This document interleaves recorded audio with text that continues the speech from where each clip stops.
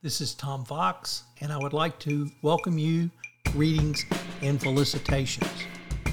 In this podcast series, I'm going to be visiting with thought leaders, entrepreneurs, historians, and a wide variety of other people on topics that are outside the area of compliance, but are of great interest to myself and to listeners to the Compliance Podcast Network.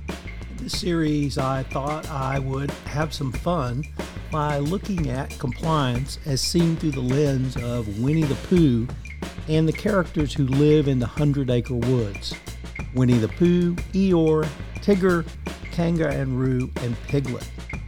Winnie the Pooh, also called Pooh Bear or Pooh, was created by the English author A.A. Milne, who first appeared in a collection of stories about him and his friends in the book Winnie the Pooh in 1926, and this was followed by The House at Pooh Corner in 1928. Milne also included a poem about the bear in the children's verse book When We Were Very Young, and many more in Now We Are Six. All volumes were illustrated by E.H. Shepard, and the illustrations alone are worth the price of admissions. Many Americans were introduced to Pooh through the Walt Disney features Winnie the Pooh and the Honey Tree, released in 1966, Winnie the Pooh and the Blustery Day, released in 1968, and Winnie the Pooh and Tigger 2, which was released in 1974. In this episode, Eeyore explains the difference in compliance and corporate legal. In today's episode, we get to visit with perhaps the most beloved character in all of Winnie the Pooh, except for Winnie the Pooh, that being Eeyore the donkey, or as he describes himself, an old gray donkey, and how legal in a corporation is different than compliance. Eeyore has a poor opinion of most of the other animals in the forest, describing them as having no brain at all, some of them, and only gray fluff that's blown into their heads by mistake. That comes to us from Chapter 1 of The House at Pooh Corner. Eeyore's favorite food is thistles. He lives in the southeast corner of the 100-Acre Wood in an area labeled Eeyore's Gloomy Place, rather boggy and sad, on the map in the Winnie the Pooh book. He has a stick house therein called the House at Pooh Corner. Pooh and Piglet built it for him after accidentally mistaking the original house that Eeyore built for a pile of sticks. On Eeyore's birthday, he is given an empty honey pot from Pooh for keeping things in, a popped red balloon from Piglet to keep in the pot, and a note from Al.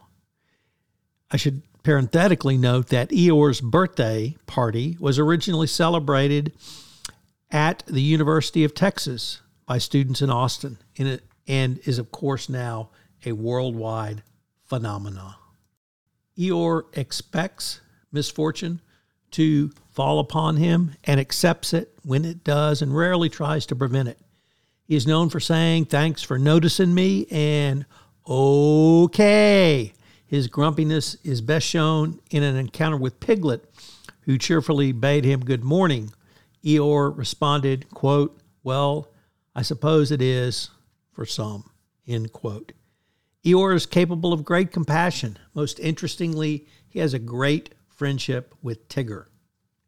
I want to use Eeyore as an introduction to the differences in the corporate compliance function and the legal function in the corporate world. When initially I went in-house, it was made clear to me that the role of the in-house department in the company, which I worked for, was to protect the company. When I became a general counsel, I took that role to heart and felt like I was the company's lawyer, even if the chief executive officer felt like I was his lawyer personally. There are distinct differences to the approaches in doing compliance from practicing law, unfortunately. One thing is clear: two functions have very different mindsets, mandates, and priorities. That comes to us from Donna Bohm. The legal department mandate is to advise and protect the company. The compliance mandate is much broader. Bohm went on to say compliance, on the other hand, is tasked with detecting and preventing misconduct. The compliance function includes constant vigilance on the integrity of the compliance program, protecting internal whistleblowers, and supporting a culture of compliance, especially at management levels. I might say that a corporate legal department's role has been traditionally to protect the company from problems, while the role of the compliance function is to remedy problems. Here you could think of McNulty's maxim number 3. What did you do to fix it when you found out about it? Well, from the legal perspective, you don't do anything. You try to pretend it's not there and hope nobody finds out so you don't get sued. But a well-run company requires hundreds of judgments, big and small, to be made on a weekly basis. A company with the political will to elevate a CCO to separate but equal status in the C-suite will benefit from those judgments being made with a compliance mindset, a not always legal but occasionally compliance prism that the legal department utilizes. What does the legal department bring to compliance? It is largely the attorney-client privilege, aka the privilege. What are the parameters of the attorney-client privilege? It is established when a communication is made between privileged persons in confidence for seeking, obtaining, or providing legal assistance to the client. David Keltner said the attorney-client privilege applies when the following are present. 1, a client is seeking legal advice or a lawyer's services. 2, the person to whom the communication is made is a lawyer or his or her representative. 3, the communication relates to a fact disclosed to the client, from a client rather, to a lawyer. 4, strangers are not present. 5, a client requires confidentiality. The significance of meeting each of these 5 prongs is critical.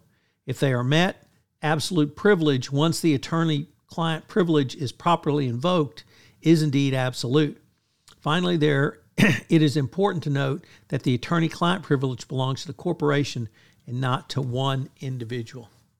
The bottom line is that while you may want an EOR in your corporate legal department just saying no, because of course that's what he's best at, that's not something you want in compliance. Compliance should not be Dr. No from the land of no. The job of compliance is not to protect the company at all costs. Instead, it is to detect, prevent, and remediate any compliance issues that may arise. You cannot do that by simply saying no.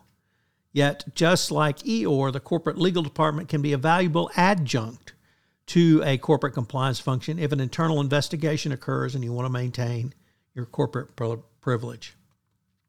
I hope you will think about EOR and his role in the 100-Acre Wood when you are thinking about the differences in your compliance program between the compliance function and the legal function.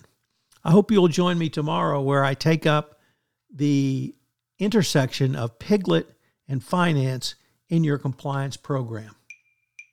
I hope you've enjoyed this first episode in a 5-part series where I explore some compliance topics as explained by Winnie the Pooh and some of his friends from the 100-Acre Woods.